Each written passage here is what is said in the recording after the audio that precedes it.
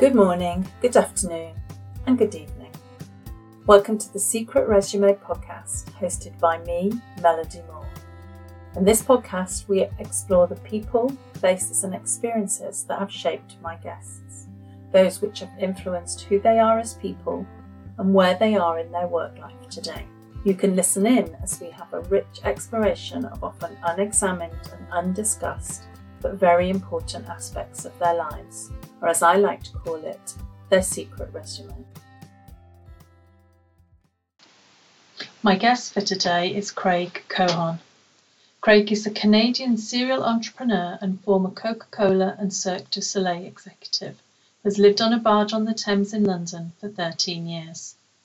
In November 2022, he repaid what he calls his debt to the earth, giving over $1 million of his pension to carbon removal projects. And in January 2023, he embarked on a 4,000-kilometre walk from London to Istanbul to campaign for carbon removal.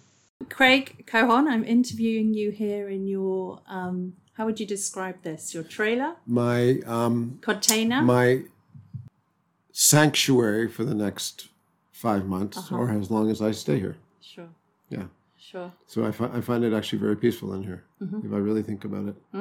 Very comfortable. It's lovely. Yeah. And so it's a shipping container? It's a reused, recycled shipping container that was done up to be a place that I can sleep in, host good friends that are walking with me to discuss climate crises and what we could do about it as boomers or young people. And it's totally off grid, so water, solar power, a toilet that incinerates, a burning toilet that incinerates your poop. So I'm pretty happy about it. Yeah. Okay. And it really is. There's some type of calmness to it. It kind of reminds me, it's a bit almost like a sauna, like the wood around and that kind of peace. Yeah. That you get in that, sitting quietly and slightly colder than a sauna. A little bit. We're sitting at a table that's a Japanese table that's built into the floor. I love this. It's fantastic. And so it pushes down. Pushes down, and all the beds kind of move up and move down, and yeah. And a great big map on the wall. Map of the journey from London to Istanbul, and I am on kilometer 68 of 4,000. Day two. Day two, yeah. Of 5 months? 153 days. Okay. Yeah. Great. So, pretty cool. Okay. So let's start now and just give a very brief overview of what you're doing and why. And then let's go back. Sure. And kind of talk about how you got here. I like that. I like that because I am walking it back. Exactly. So we will do the same. And it is a circle of life too. Exactly. So, exactly. What I'm doing now is I am removing my lifetime carbon footprint. I've calculated it from 1963. I felt like I had put a lot of CO2 into the environment. I didn't really understand what I was doing. Guilty, not to blame, as I like to say. And realized it was 28 times more a typical UK citizen. And what caused you to even do that in the first place? What made you go and I've always been interested in trying to understand the other in general.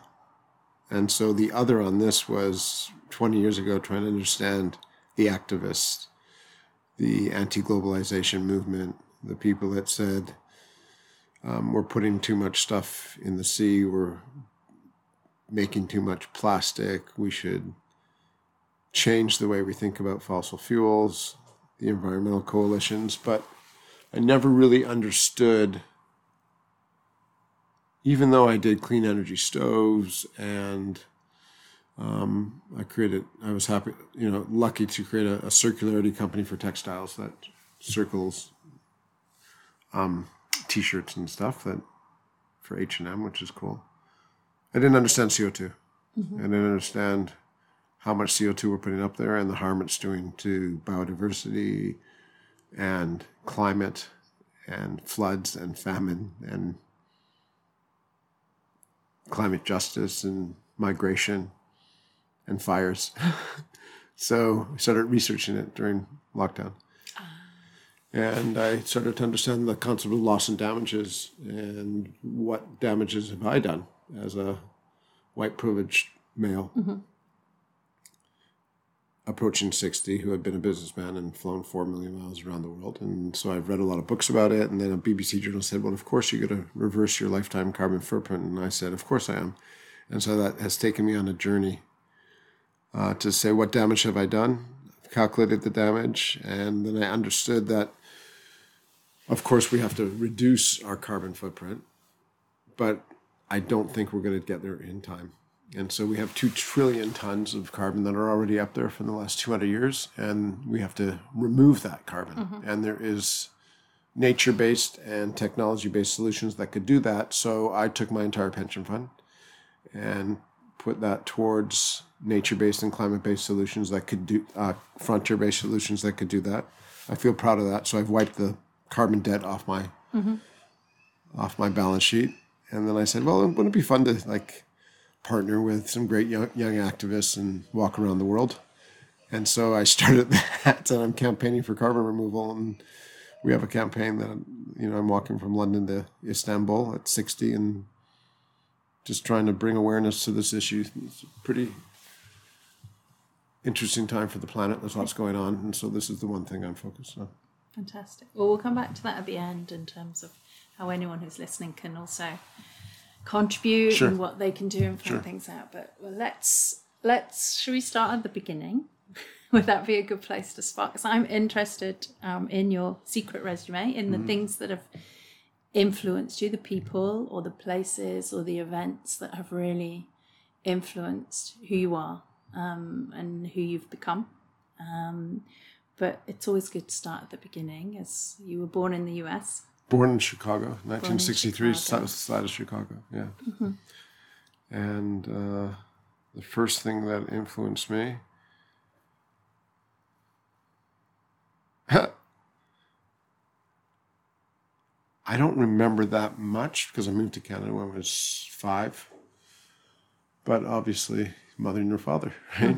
There's just no question that the braveness and courage of both of them to move from Chicago and move to Canada in 1968 was great. And they were curious and adventurous and wanted to do something different and fun and exciting. And that was the first thing that I like to kind of get up and go and do it. And what made them move to Canada? My dad was a lawyer working with his father in Chicago, and he had a client that had the McDonald's franchise for Hawaii. At the time, he had met Ray Kroc on the plane to Hawaii to negotiate the deal. And Ray Kroc said, you don't want to be a lawyer. Why don't you move to Canada and I'll give you the franchise rights for Canada. Wow. And Dad talked to my mom that night and raised $60,000 from friends and family, and we moved. And do you remember moving? I remember driving up to Buffalo to see my grandparents and then moving up to Canada. Yeah, I do. Yeah, very much. It's fun, exciting. I remember all those years of, my parents are still alive, thank God. I'm very, very lucky to be 60 and I still have my parents alive, which is incredible actually in this generation to be able to do that. So, for sure, mom and dad to start, big influencers. And in some of the reading I've been doing about you, you talked about what that meant for your dad and the way that what you saw as the way that he had to operate. You referenced a few times the sort of games that you have to play in the corporate world. And I'm curious what your, as a young boy, as a growing boy, what your observation was of those. You talk about hosting people who you didn't necessarily want to host as part of the. Well, there's the world is just full of wonderful human games that we create, right? So there's the corporate game and the politics of that. There's the social game and the politics of making it in a social environment. And so we create all these games. And they're kind of, sometimes they're fun to play, actually, and sometimes they're not so fun to play. But I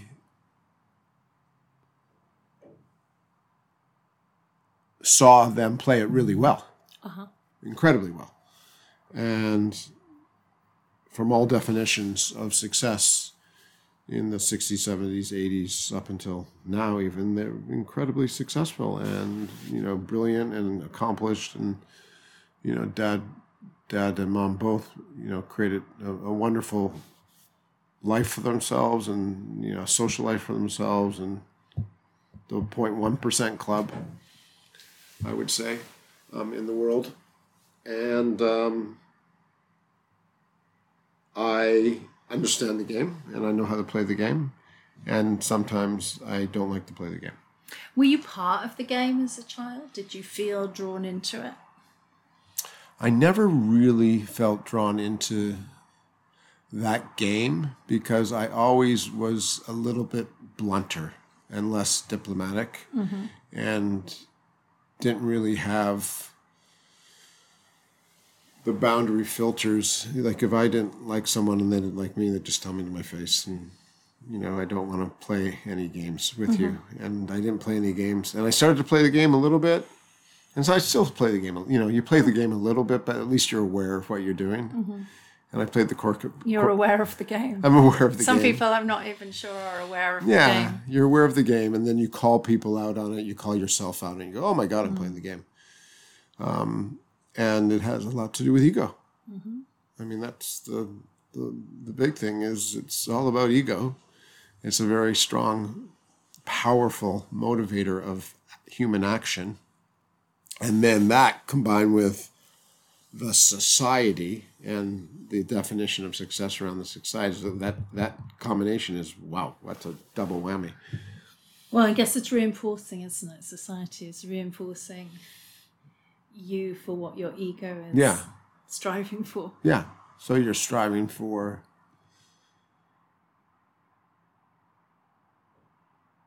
you're vindicating yourself sometimes. Sometimes you're looking for validation. A lot of times you look for validation, and I understand, why certain generations and certain people within generations, and as you're moving up different ladders of whatever it is, there's a validation. How that validation comes is interesting. And so I started looking inside to that validation versus outside. I'm curious as that, that period where, you make those first decisions about what you're going to do for a career. You choose what to study at university. Yeah. You choose your first jobs, but how did you decide? What made you do what you did for studies? Didn't think about studies at all. Just wanted to have a good time, learn as much as possible, do some great things at university. So I didn't think about, I got to be this person. So it wasn't about the job at the end of it. No, it was about. It's never really been about the job for me. I think that word is so narrow. We just seem to job, career. How about just life? Like just human life, like what you do in your life, right? Not your job or career. And you divide it into job and friends and family and father and son and, all those things. It's crazy to divide it. So it wasn't school at all. I had a great time in school and loved the arts and loved sports and loved creating new things, but it wasn't to get a job.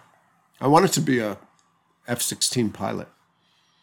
Is that like a fighter pilot? Yeah, a fighter pilot, because I love planes, and so I got my pilot's license when I was 21 in Toronto, and I asked my dad, "Hey, Dad, I think I want to be a F-16 pilot." He goes, "No, don't do that.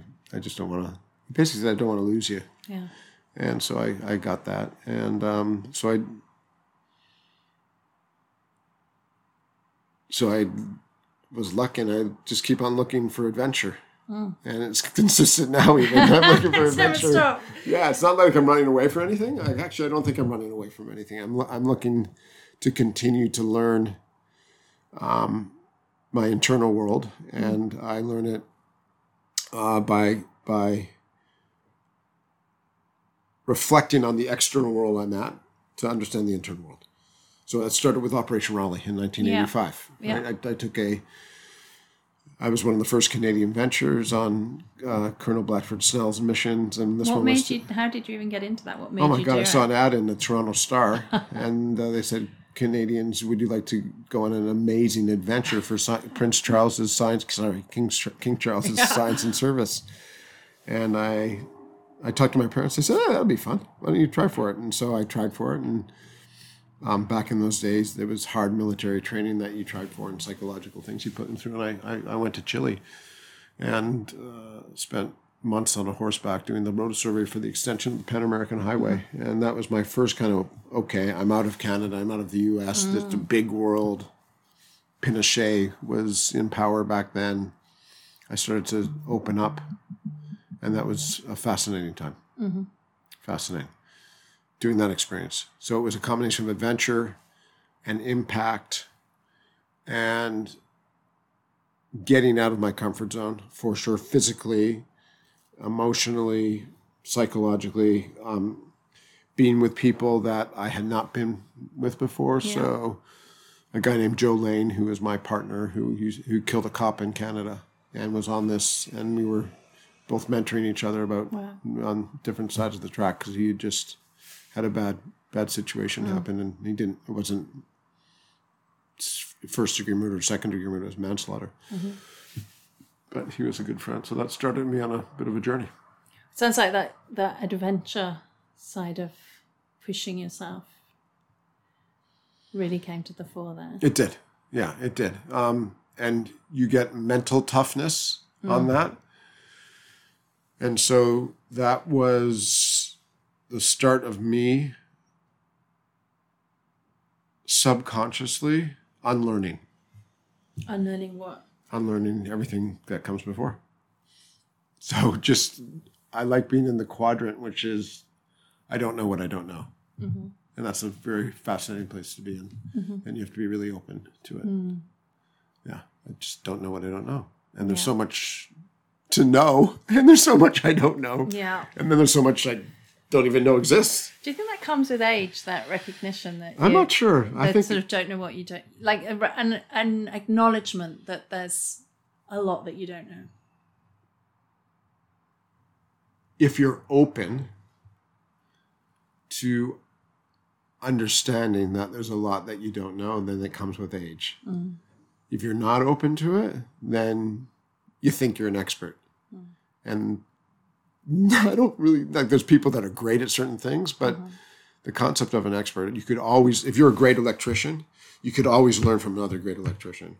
Or you might learn from a plumber that understands electricians. You know, where we have an electrician working today, that's an amazing electrician. I spent so much time with him, I just couldn't believe his skill. But I don't understand electrics, as an example. Nor do I understand about the woodwork here, nor do I understand about audio. You know, there's so much to learn. Yes, and so many places. Yeah. Different. Yeah. Different things. But there's so much to unlearn too, because then you get stuck. So if you don't take the time to actually force yourself to throw out your old attitudes and beliefs about how the world works and what's right and what's wrong and what success is and what's failures is, then you'll stay stuck. I think that's fascinating. Yeah, me too. And I see people being really afraid of that. I think because they don't know, if I'm not that, then who am I? And that's really frightening for people. Well, the whole thing about labeling. Who are you? You're just you. You're just you. Yeah. You're just you. You're not like, you're not you who works for X, and you're not you who used to work for Coca-Cola, and you're not you who, is you're a psychotherapist or psychologist. You're a psychologist. So forget about it. You're just you. Yeah. You just happen to be doing this stuff now. Right? Yeah. And you're not a former, I don't know what you did before, but you're, so everyone describes themselves as like, what do you do? Well, I think I'm a good dad. I like being a dad. Yeah. I really like being a dad. That, to me, I like that label. Yeah. Yeah. What is it you like about it? I like that, like I help bring up. Your face lights up when you talk about it, even in the dark. Yeah. I like that I brought up these two wonderful kids with my ex-wife. We got divorced, but we did, I think, a really great job. and that I'm learning from them every day. Yeah.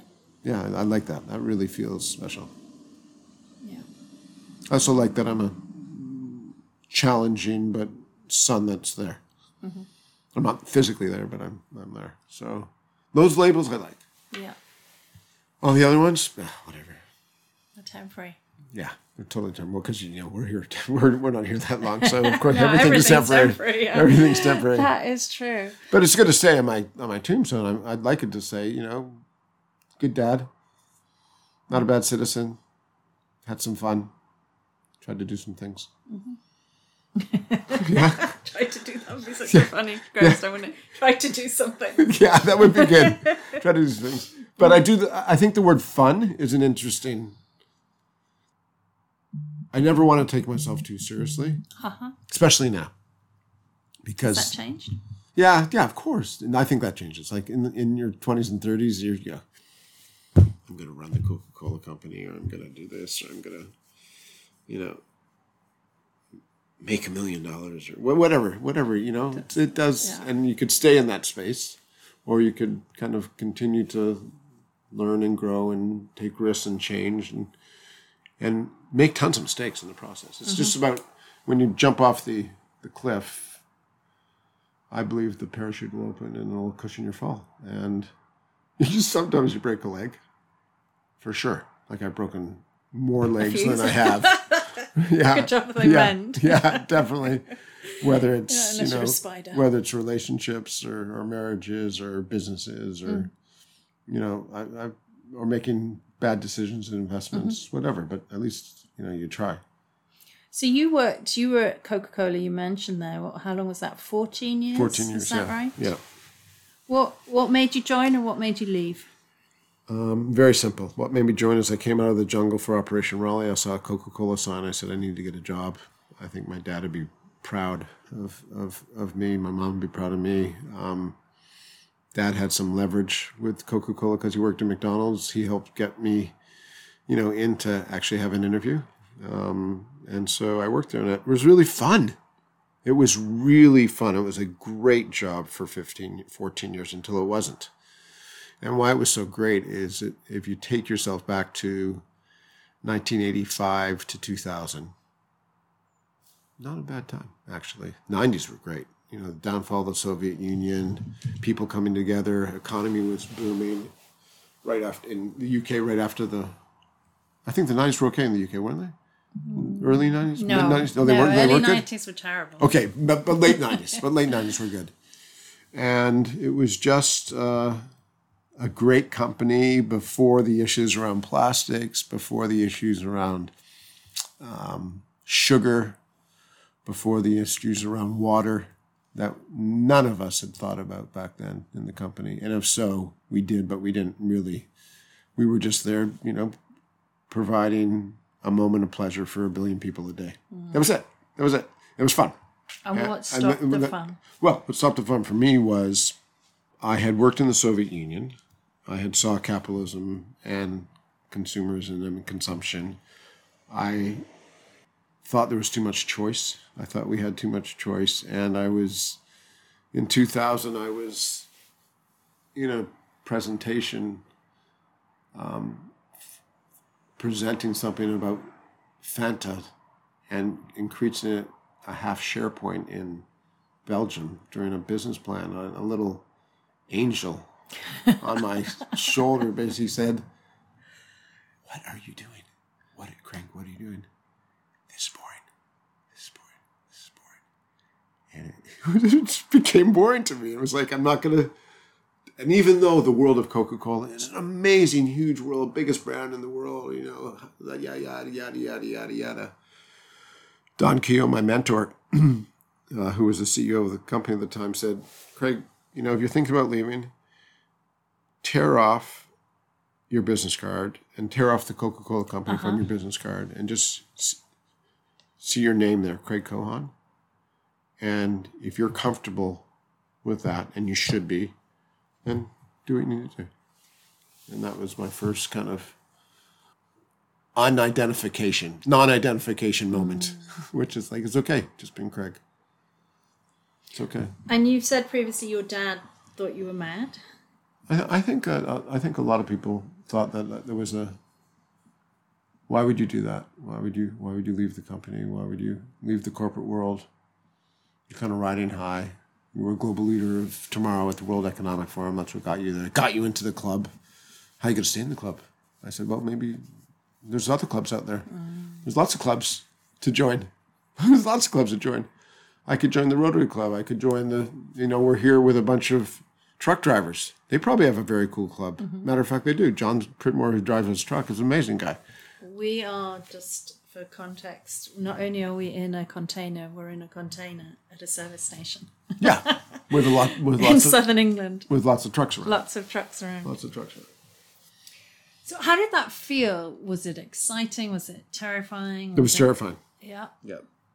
But I had a thought back in 2000, which was I was worried about consumerism and capitalism.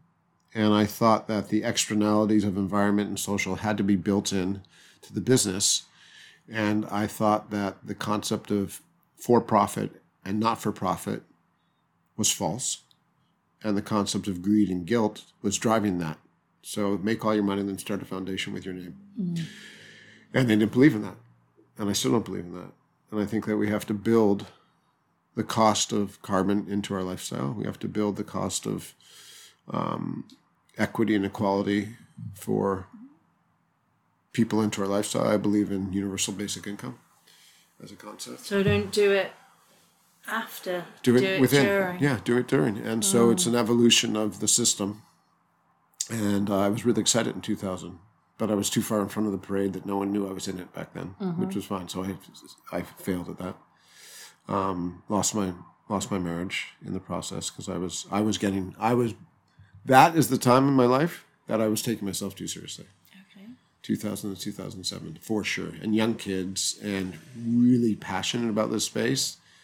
And I couldn't make it work. I couldn't make money work. Lost our house. We had to sell our apartment. Lost our marriage for a whole bunch of reasons. Because I started then, because I couldn't make work, I felt I was a failure, obviously. Of course, because I wasn't successful in that. And that started the journey. Another journey, probably. That sounds like a very significant thing to kickstart another part of the journey. Oh, yeah. That was... Or series of events, not painful. just one. Oh, that was painful. And so, people rallied around me. My mom and dad were amazing, and my brother, during the divorce. And I had a great time. So I basically went from a silently rebelling against the system on the inside of Coca-Cola and the social system, silent rebellion, but actually playing it. And that's not bullshit myself. I played the game for sure. To 7 years of hedonism. If we think about Greek philosophy, the hedonism moment was, I was lucky enough to part owner of Cirque du Soleil in Russia. I got divorced. I had been flying back and forth to Russia. I had a crazy, wonderful girlfriend. Totally hedonistic time for me. And then to the point where I lost my center for sure. And so I've been working on reducing my hedonism and moving to stoicism. Okay. But having a little bit of hedonism. Mm-hmm. Because I don't want to throw it all because it's kind of fun. Really boring. It's kind of fun, right? Like I'm doing a serious carbon removal campaign, but turns into a speakeasy and there's a bunch of bottles of Johnny Walker. I have seen the Johnny Walker. And I don't really drink that much, but it's kind of, let's not take ourselves too seriously. So I think it's this, I'm not dogmatic or polemical as much as I could have been. I don't think about right and left. When I launched this campaign yesterday and we walked down the mall to Buckingham Palace with about 40 or 50 people, I made sure I walked right in the middle of the street. Mm-hmm. So I started walking in the middle of the street, and then all 50 of us walked in the middle of the street, and I think it's good to be in the center. Mm-hmm. Not the center of tension, the center of a conversation. Mm-hmm. I don't believe in right. I don't believe in left. I don't believe in those models. I just don't. So I'm interested in what made you realise that the hedonistic times were not Because needed to I broke up with my ex-girlfriend, and she said, "Craig, you need to take care of yourself," and she's probably right.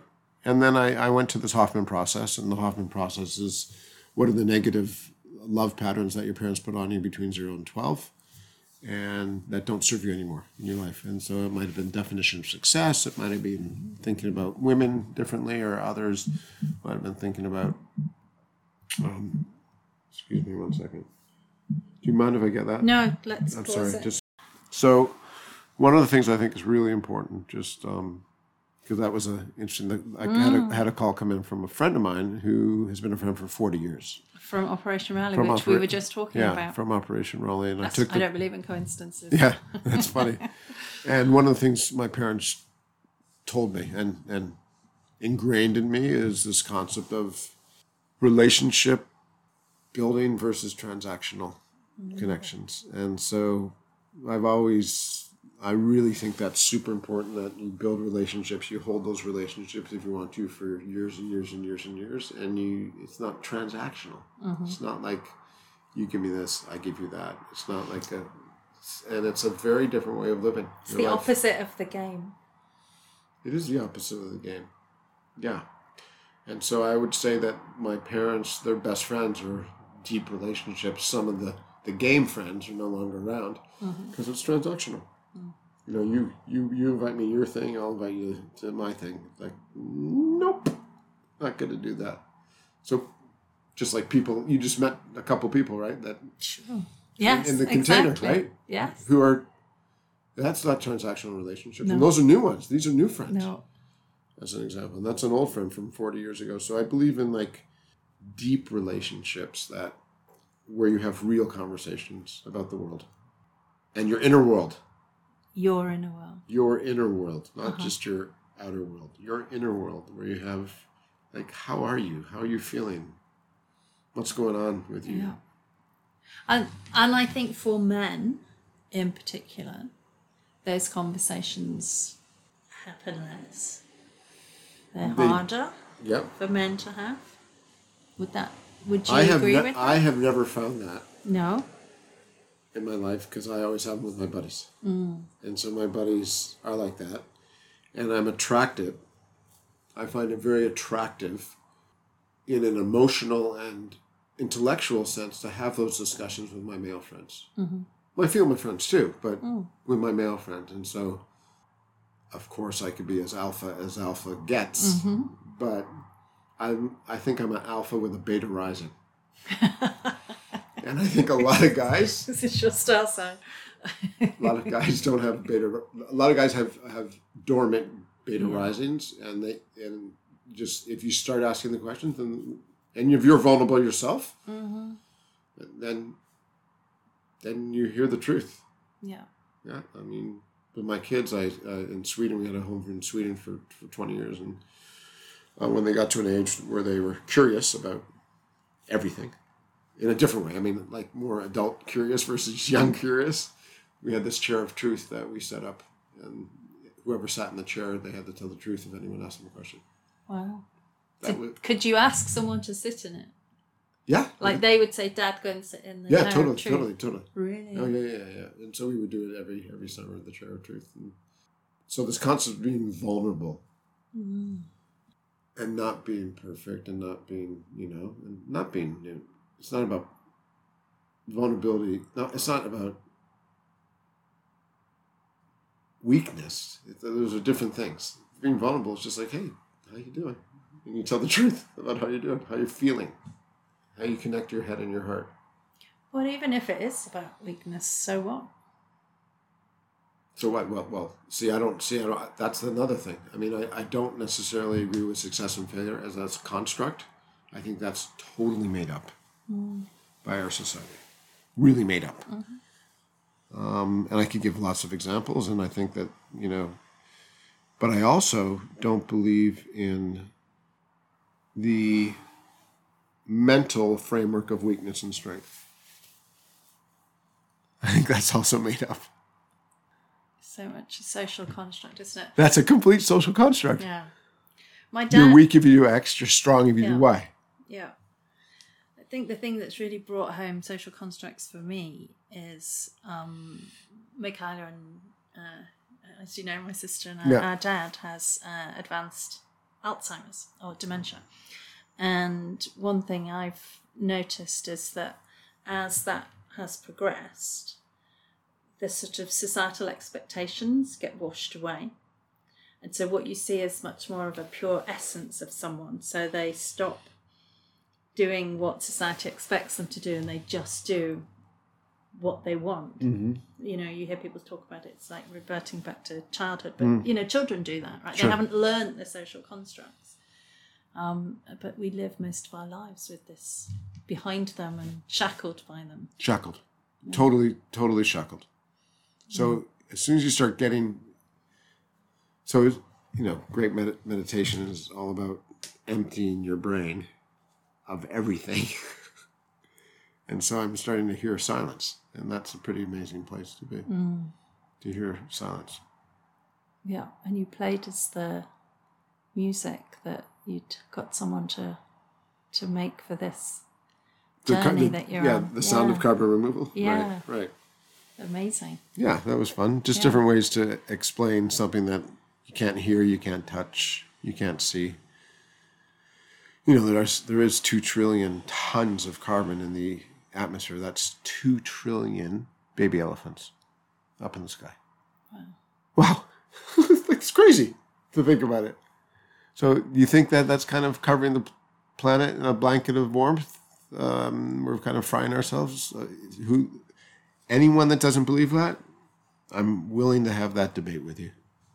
So bringing it back to the present day or to your lockdown research that you started doing, what caused that? Why?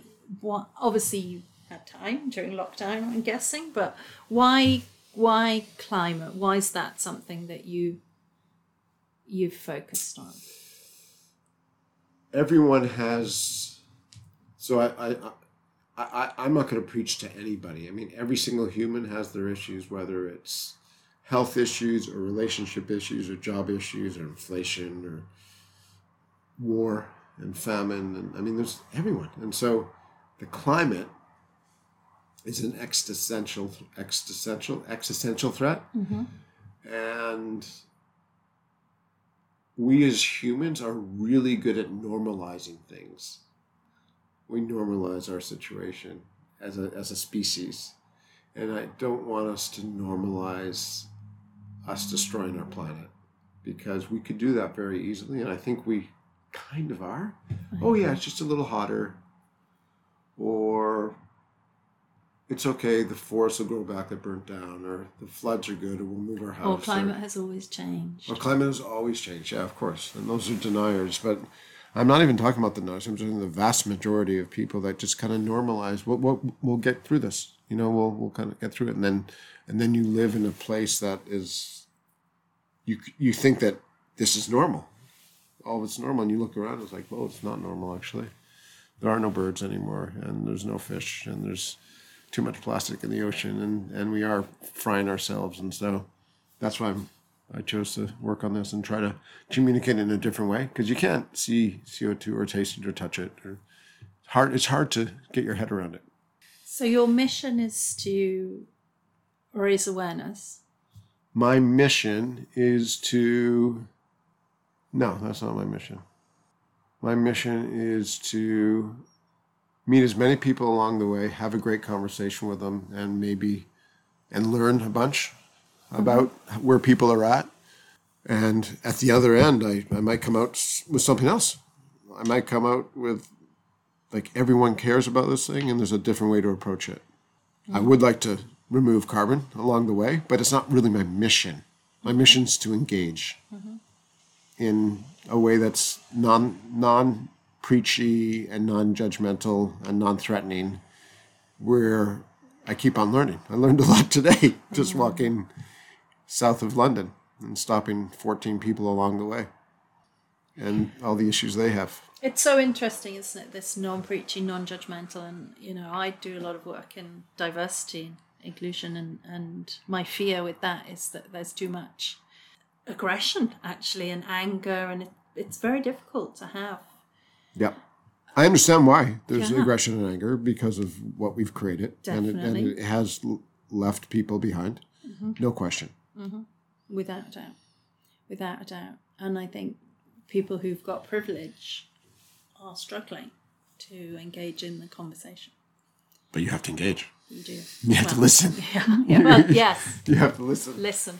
Yeah. You absolutely have to listen. And listening is really tough.